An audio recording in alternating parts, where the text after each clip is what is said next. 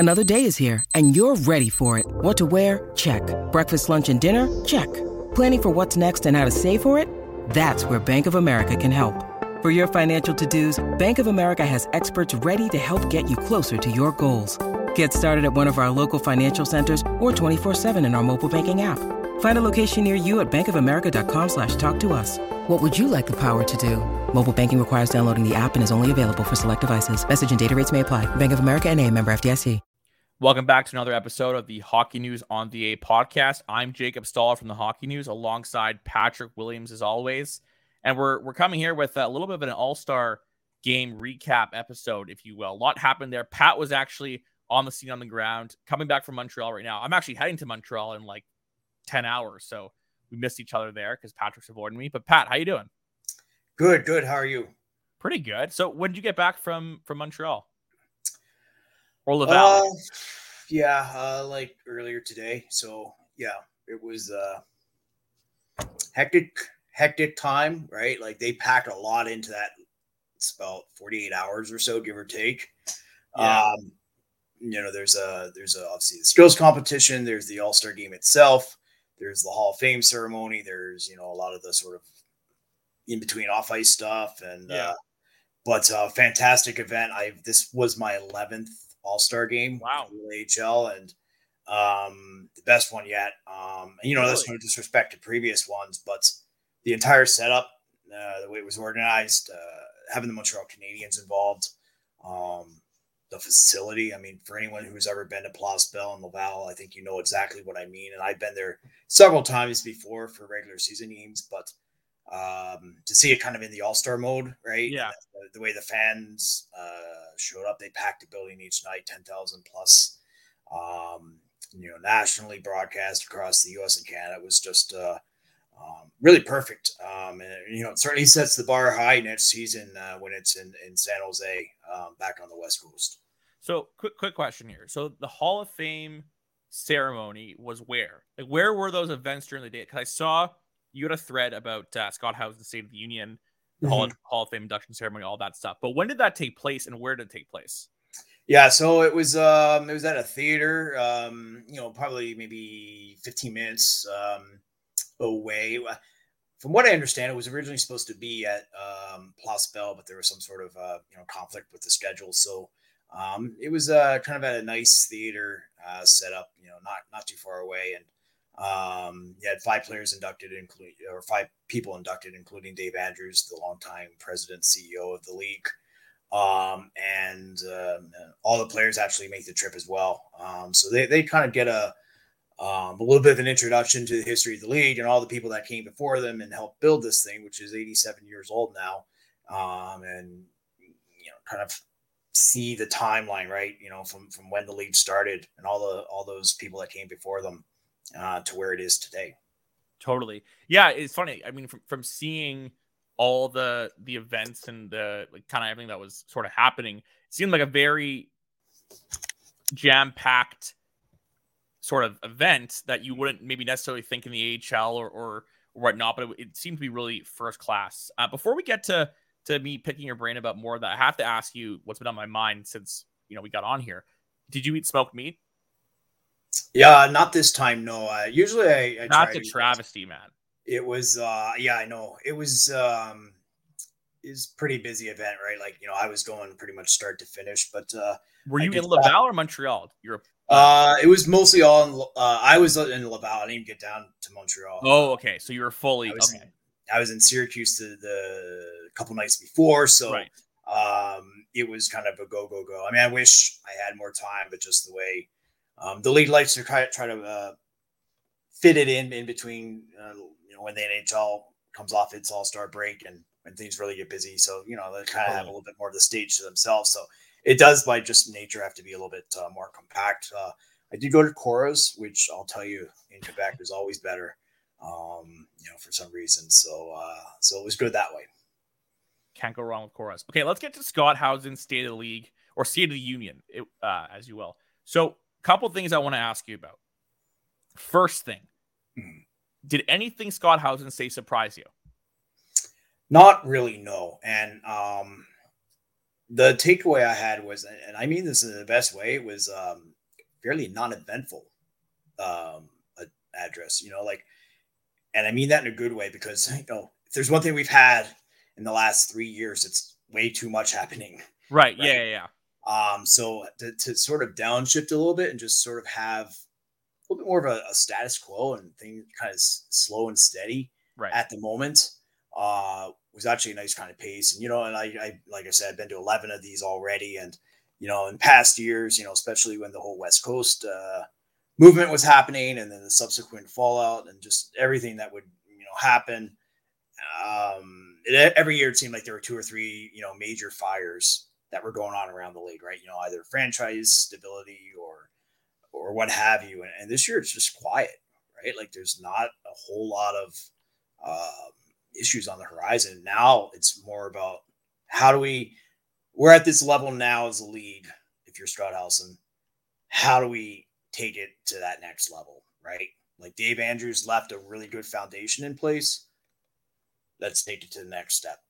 That was sort of the So what is the next step? Because I know they talked about how streaming and not cable TV, which I mean, I don't blame them, is the more preferred outlet for AHL games. So what is, or from whatever, whether it was what Scott said or what you think, what is that next step for the league as a whole? Revenue enhancements. I think a big thing was getting some real good, strong corporate partnerships is a big thing. I mean, traditionally the league has had more business to business type sponsorships. Now look there, he told me that they're really looking in that corporate directions. They heated up in the last 6 months or so, talks with different companies and things of that nature. They've fought a lot of their big battles already, right? Like the schedule, the 72 game schedule, they got that in place for this year. They got the expanded playoff format last year, which was something the NHL general managers had really been pushing because they want their prospects to get that extra playoff time, right? Exactly. So those two battle, I don't know if to call them battles, but there was certainly ground that had to be walked through, and they had to figure out some complications with that. They did that, right? They came through the pandemic, it looks like intact, right? And that was one of the things I was thinking about, sitting there in that building that's sold out. It's nationally broadcast, and you're thinking only 2 years ago this was a league that was playing basically a kind of a makeshift schedule in practice rinks with no fans, and really just playing just to get prospects some ice time. No playoffs to speak of, no, just not a typical season, right? And last year was a little bit off kilter, and this was an event that had been canceled or postponed twice already. Third time it happened was, finally it came through this year, and I think it just really spoke to how the league managed to really get through what could have been a catastrophic situation for them as a league. I mean, minor league hockey is not an easy business in the best of times. Never mind when you throw a once in 100-year pandemic at it. So the fact that the league came through it, I think, is something they're really thrilled about. So the AHL induction ceremony, from what I saw, I mean, just as someone that grew up a massive Manitoba Moose fan in the days when Nolan Baumgartner was in his prime, it was really cool to see him, choke up a bit and be emotional, and especially the ode to Mike Keane, who I also grew up watching. So that was my personal kind of, it's a neat thing to see. And I remember a quote about how, I think you put it out there, I can't remember who said it, remind me, about how it wasn't in the minors, it was the American Hockey League. Yes. Was that Baumgartner? That was Dave Andrews. Andrews, okay. The quote was, we don't want to treat it as the minors. Like that's a phrase. The word minors is a phrase that kind of really gets people's back up in the American Hockey League, and just really in any minor league, it's not generally said in a positive sense, right? Yeah. And Dave Andrews' approach to it, and this was echoed by like Baumgartner and Keith Aucoin and some of the other figures there, that we want this to be the best American Hockey League it can be, right? Like the second best league in the world, top prospects, first round picks, second round picks. I mean, you name it. And the only league in the world where you have players on a night to night basis go back and forth to the NHL. right? Good point. Well, look at soccer in Europe. The tier 2 teams in, a country or whatever are still treated like it's the hot part. Okay, that maybe is a bad analogy because a lot of these places, that's the only team there. And maybe that's apples and oranges. My point being, though, is other sports, soccer is the main one. Even the tier below feels like a professional atmosphere. And I think that's what a lot of these AHL teams and organizations are trying to strive for. I just want to ask you a quick thing. So what do you think about the game itself? And for those that don't know, what was the format of it? It was like a 3-on-3 tourney kind of? Yeah, 3-on-3, very similar to the NHL setup. All 4 divisions had a team representing them. 3-on-3, obviously a lot of back and forth action. I thought it was fantastic. Players showed up, right? Like they actually were competing, and it wasn't just kind of like go around and go on the ice and mess around. Like they were playing to win. I'll point out too, right? Like these players had some really difficult travel, some of them, right? Coming from the West Coast. The league played Saturday night. Those players had early wake up calls to get from the West Coast to Montreal by, middle of Sunday. That night they were on the ice for the skills competition. The following day they had the Hall of Fame ceremony. They had, some off ice promotional events to do. Monday night they played the actual game, and they were going hard, and it was, I think, a real credit to them and to, I think, some of the veteran leaders too, who, came out and played themselves. And it's one of those things, like, you don't want to be the guy going too hard in the All-Star game if no one else is. But when the kind of the top players set that tone, everybody else follows. And I think that's what you saw with that. It was it's an All-Star game, right? It's not going to be, like Game 7 of the playoffs, but it was still fun entertainment. The crowd was really into it. I was saying this to producer Connor before we got on, and let me start by saying I know this will never happen, but remember how the NHL used to have that like rookie classic where they had like the first and second years? Could you imagine if they had something similar in the AHL? How awesome it would be! And producer Connor made the point of like that is a bad idea because of the injury risk, and that is completely true. And these guys someone would probably get hurt, whatever. But it'd be so neat, like kind of like CHL top prospect style, where you had like the best talent in the league playing. I think it'd be awesome. I think it's far-fetched, but yeah, I think that'd be so cool. Then again, though, I think that could take away from the All-Star event as a whole, and it seems like all went well. So, is it far-fetched though? I don't know. Like, I think it is because of like the risk. Okay, if you did it where it was sort of after the year or something, maybe be different. But is it far-fetched? Maybe not far-fetched, but it's probably unlikely because of the injury risk. I guess maybe if you could sort of put it in the context of a 3-on-3 or 4-on-4, so it's not quite a full-on, like, But then you don't understand. You don't want, players out there, diving in front of shots and, and that sort of thing. But if you still had a showcase where they could, display their skill and, and it was more of a competitive. Yeah. You say if it was somewhere between All-Star game level and regular season level. Yeah. Like, see, I gotta say, this is maybe why it wouldn't work. Is my idea. My idea is 5-on-5, balls to the wall. Like, I think that'd be like, how the Senior Bowl in college football has that sort of thing where it's like top prospects, or I don't know about the best in college football, but some of the good ones are facing off, trying to raise their stock, whatever it may be. I know you're probably thinking this sounds like the CHL top prospects game, but no, because like I feel it'd be cool, especially with like the deadline coming up. You're looking at these top prospects, how they scale up. Can you imagine if there was this event around this time of year where you saw the top prospects playing against the other top prospects? I think it'd be so cool. I think there's some merit to your idea. I mean, are you about to drop a Bob McKenzie bomb? I feel like you know something.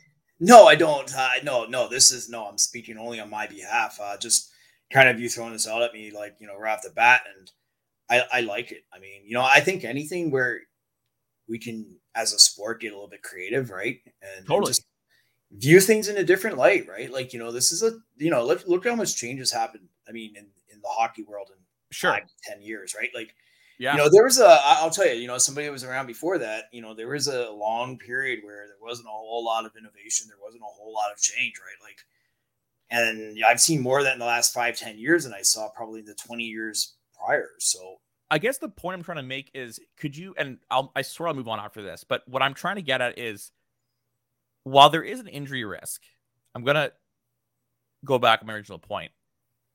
Teams may get frustrated if an injury were to happen. But from a perspective of, okay, we have an asset. We want our asset to play, to prove their worth or whatever. I know it's a gamble, but it's like, could you imagine you have a prospect going this game, they light it up, and then more teams are calling you? And that's what I mean. It could be a situation where it's no disrespect to the other AHL players that are great in the league. Don't get me wrong. But I think it'd be cool to kind of size them up against someone in their cohort to get a better idea of where they're at. I don't know. That was my little silly idea. It's not silly. No, I think there's a lot of merit to it. And like you said, the CHL essentially does something like that. So yeah, and actually, how many injuries are there in that? I'm going to look that up before next episode, because maybe. Yeah, I mean, first of all, there's injuries. Injuries are just a fact of life. And I mean, totally. And listen, you could be walking to the rink and you could slip on a patch of ice and fall and, break your ankle too, right? Like, life is not risk-free, but, right. It's sort of what do you see as the potential benefit to it? Because playoffs has that risk, and playoffs is supposedly this big development opportunity. But what about this game where it could be, I don't know, hold it in January, February? I don't know. Sure. Like, and you send a player off to World Junior Championship or right. World Championship. Look at Chris Driedger last year. He final play of the gold medal game for Canada, and blew out his knee in his 9-month recovery time. Or you send a player to Spengler Cup or whatever. I mean, practice is a risk. I mean, guys get injured in practice. I mean, so you're right. I should stop listening to producer Connor. That's a good idea. But I will listen to him right now when we shift to our team of the week, and that is, shocker, surprise, surprise, the Montreal Canadiens. Yes. Only fitting. Let's stay in Quebec while we can, just like Pat's background on the screen. If you're listening, it probably makes no sense. Anyways, team of the week, Montreal Canadiens. Let's get to a couple guys that I want to highlight. Some are like currently with the Habs, but have spent a good chunk with Laval, and for all we know, are on their way back there anyways soon. So the first one, Justin Barron. Been with Montreal for the last little bit. He was with Laval after, I think it's fair to say he expected to make the main squad out of camp. He didn't do that. Sent back to Laval, has seemed to make quite a lot of progress in the AHL.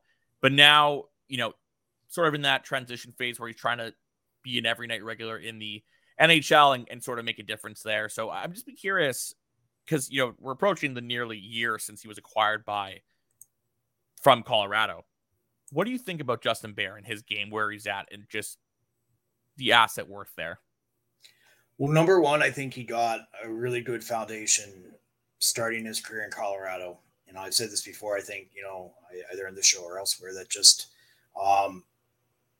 he played for Ray Cronin there, the head coach of the Colorado Eagles, who's extremely, extremely meticulous. And that's why I'm interested, like Ryan Merkley, for example, coming to Colorado.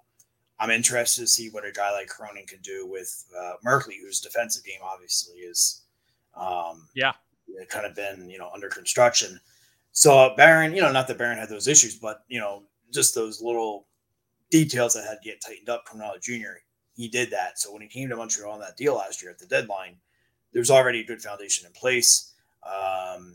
Sure, he didn't make the team out of camp. I'm sure he was disappointed. Well, I know he was disappointed, but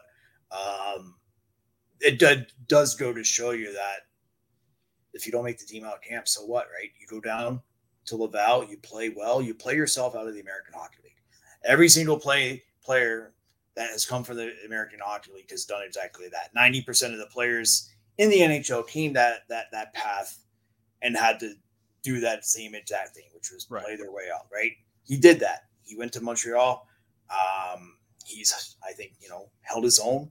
Obviously, Montreal now is, let's see where they're going in terms of the deadline. Obviously, it looks like they're not going to the playoffs, obviously. So I think that offers an opportunity for him to take even more ice time with the Habs, play down the stretch there. And let's see. I mean, who knows? Maybe they can make him eligible for the Colorado Cup playoffs if Laval. Right. And then he can come down there with all the confidence he built up in this time with the Habs, come out down there and be dominant, which we've seen that has happened time and time again with players who have done that. So I like where he's at right now. I think they've managed him well. I think this last 2.5 month stretch of the season, now you make that big push. Yeah, I have a feeling whether it's the playoffs or sometime this year, we see Justin Barron back in Laval. The reason for that is I think if he was in any other organization, sorry, not any, let me clarify. Let's say he was back in Colorado, for instance. Mm-hmm. And this is all kind of hypothetical, but let's say he was back in Colorado. Would he really be disappointed if he was sent down from camp? Of course he's disappointed as a competitor, but there's not as much of an opening there. Sure. So it's kind of like circumstantial because with Montreal, there's not much there. There's a lot of room to kind of take a spot. So further to that point, I don't know if Barron's really there yet where he's an everyday player just yet. I think he's done a really good job in the AHL, but I think also there could be a time where we see him back in the A, whether it's the playoffs or not. Actually, just before now that you say that, to make him eligible though, they just have to paper him, right? Or is there anything else? Yeah, it'd be a paper. Okay, so yeah, right. Yeah, you see it quite a bit actually. Like of course, sometimes the most dangerous teams in the Calder Cup playoffs are the ones whose NHL parent teams don't make their playoffs. 100%. And can send down you send down 2 or 3 top tier players like change that, the whole right? landscape. Send down a goalie or whoever, right? I mean, we've seen that. I mean, I don't know how many times. So it's one of the biggest stories and themes in the Calder Cup playoffs every year. Is that's why it makes it such a hard playoff field to really pick because you can have a team that didn't look like a whole lot in the regular season. They get that influx of 3 players, impact players, and they're a different club.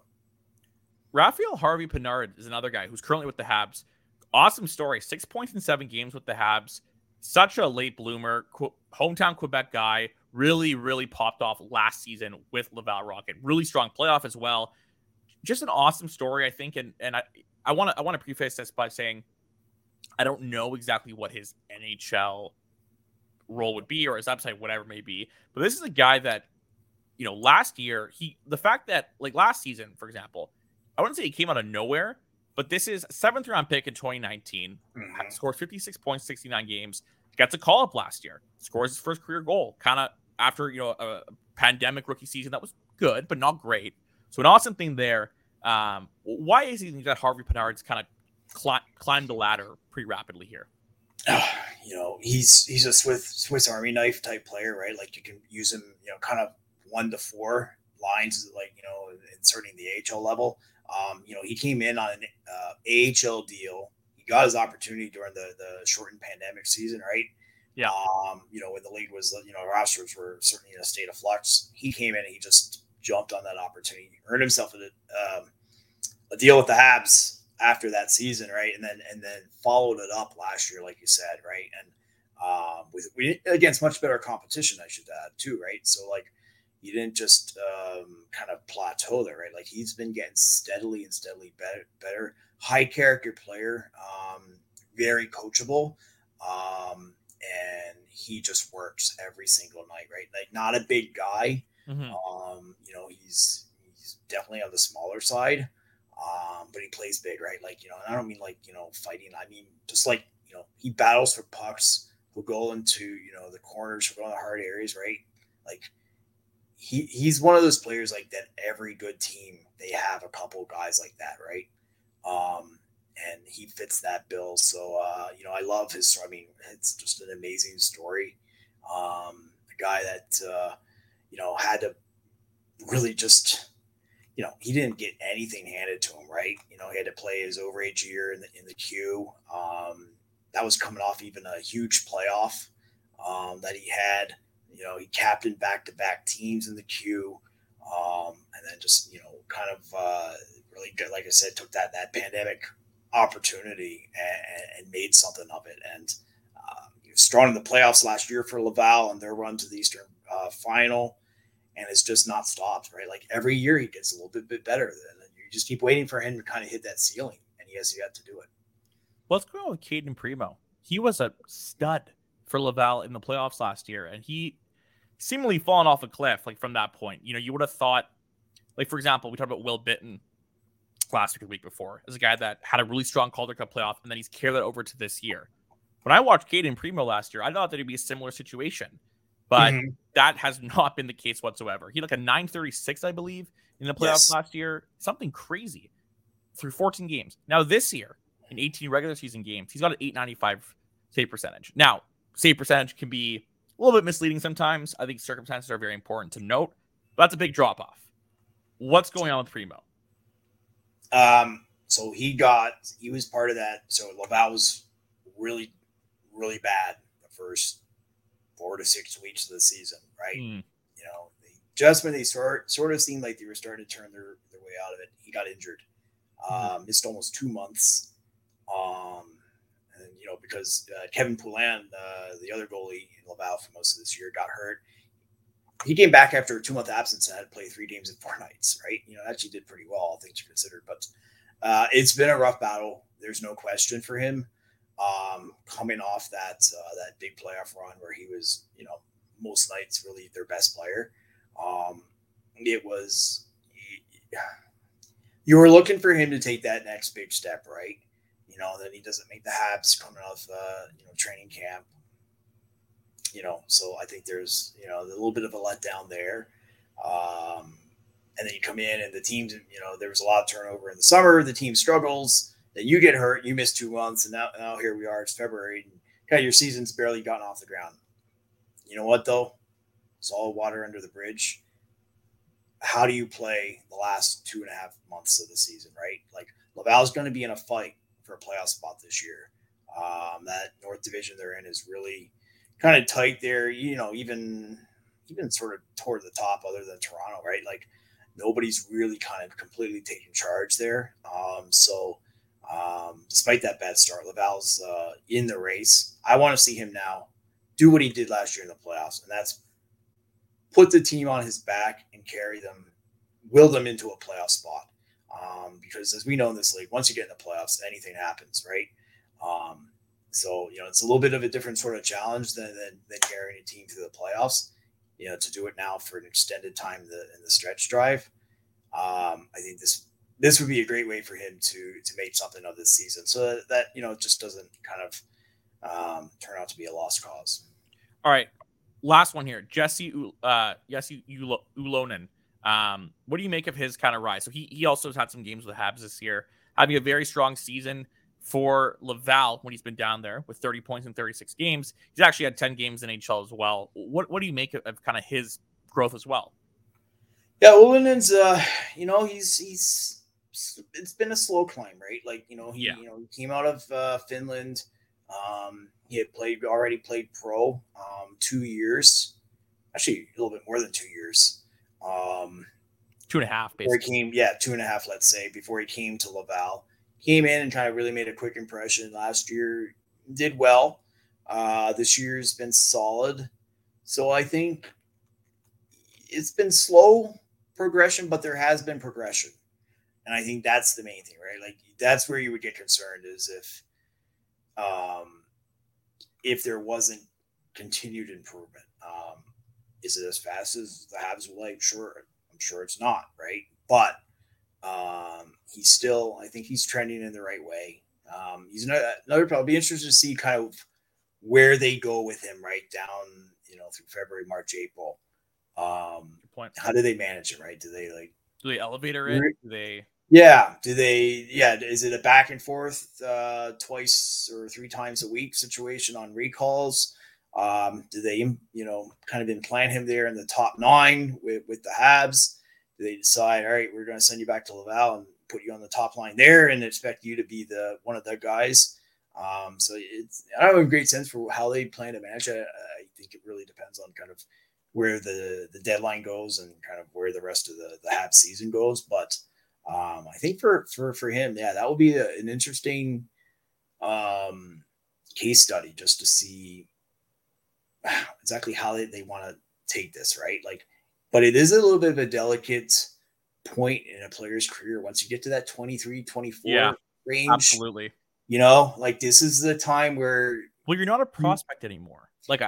You're exactly, like, so you're, you know, this is where you need to start to see that jump, like, absolutely. a big jump. Yeah, and like, you can still make it, but you're not, like, you don't have kid gloves on you. from the Sure. organization. And this is where a lot of players can kind of get into a tough spot, right? Like if this year to 2 year period of their career, 23, 24, 25 range doesn't go the way they want it to go, that's when you start getting into, all right, this guy is no longer really a prospect. He's now just kind of an AHL player. And once you get that label is very difficult to shake off. Let's move on to our prospect of the week. And I'm not trying to throw you a curveball, Pat. We discussed we're going to go with Lucas Dostal. So we'll save him for another week. But I want to talk about the player that we want to speak about quite a bit this week. That's Dustin Wolf. So he's our prospect of the week. And it's sort of, there's a twist to our usual segment. I think he might be the second time nominee, I guess, for us. But here's the thing. Dustin Wolf is probably, I don't want to, steal it, but Pat, you seem to think Dustin Wolf is ready for the NHL. Yes, I do. Okay, so Calgary's team save percentage is at .892. That's 24th in the league. Markstrom is seemingly fallen off a cliff. Meanwhile, Wolf is dominating. So he's got a .928 save percentage this year. That's second amongst goalies that have played at least 15 games. Now, take this year and last year. Combine them. So the last 2 seasons combined, he's posted a .926 save percentage through 81 combined regular season games. You've been covering this league for a longer time than I, but I would guess you rarely see players at 21 goalies, A, do this well, B, get recalled mid-year if they're even doing decently well. So my question for you, Pat, you kind of answered before, but A, is it time to give Wolf a look? And B, do you think they will? Like, do you expect to see him in an NHL uniform this year? Probably not in terms of expecting him. But I do think he's ready, and so I went to, it's one of those things like with players, I always like to know what other players think of other players, right?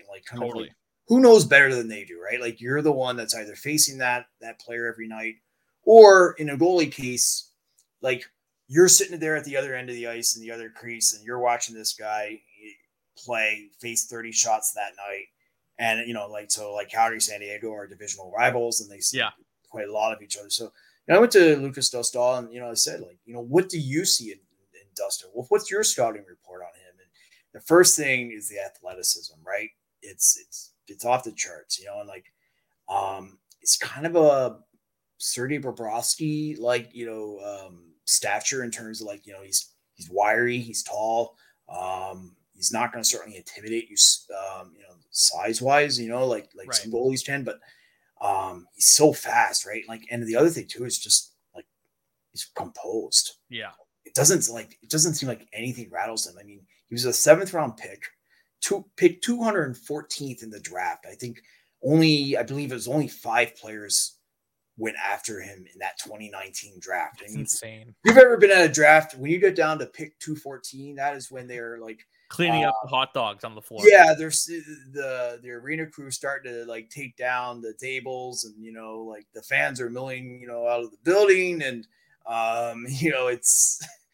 it's basically at that point friends and family. So here's a guy, that's when he's picked, but it's an opportunity, it's a foot in the door. He came in, he had a fantastic CHL career, obviously in the Western League. Came right in last year, won goalie of the year, all rookie team, first team all-star. Took his team to the Western Conference final against the Chicago Wolves. And had they not, and that Wolves team was an absolute juggernaut, but, had they run into anyone else, I think that would have been a Calder Cup team that he was with in Stockton. Now he carries it over this year in Calgary and is playing better. And he's a workhorse too, right? He's already played 34 games this year, leads the league in that category. So you can give him a ton of work and he can handle it, right? And I still think back to his first AHL game. It was in that pandemic year, and he got lit up his first game by the Toronto Marlies, and that was a Marlies team that was a little bit more experienced and skilled. That was a season, like I said, where the talent disparity really did kind of change considerably from one team to the next. He shook it off, right? He came out that the following game, played well, had to go back to the Western League after that. And then just really, he's just so composed. I mean, you forget, he's only in his second year sometimes, right? And just how level-headed he is. And, so let me ask you a I question. would love to see him called up. I think he's ready. But there is, as we know in hockey, right? Like that's a tough recall to make because you know how that the perception is, right? So like, well, what does this mean for Markstrom, right? Right. So Yeah. I don't think that will happen. But then again, you never know. Like if a team gets in a desperate enough situation, you're starting to fight you're finding yourself in a fight for a playoff spot that maybe you didn't expect to have to be in.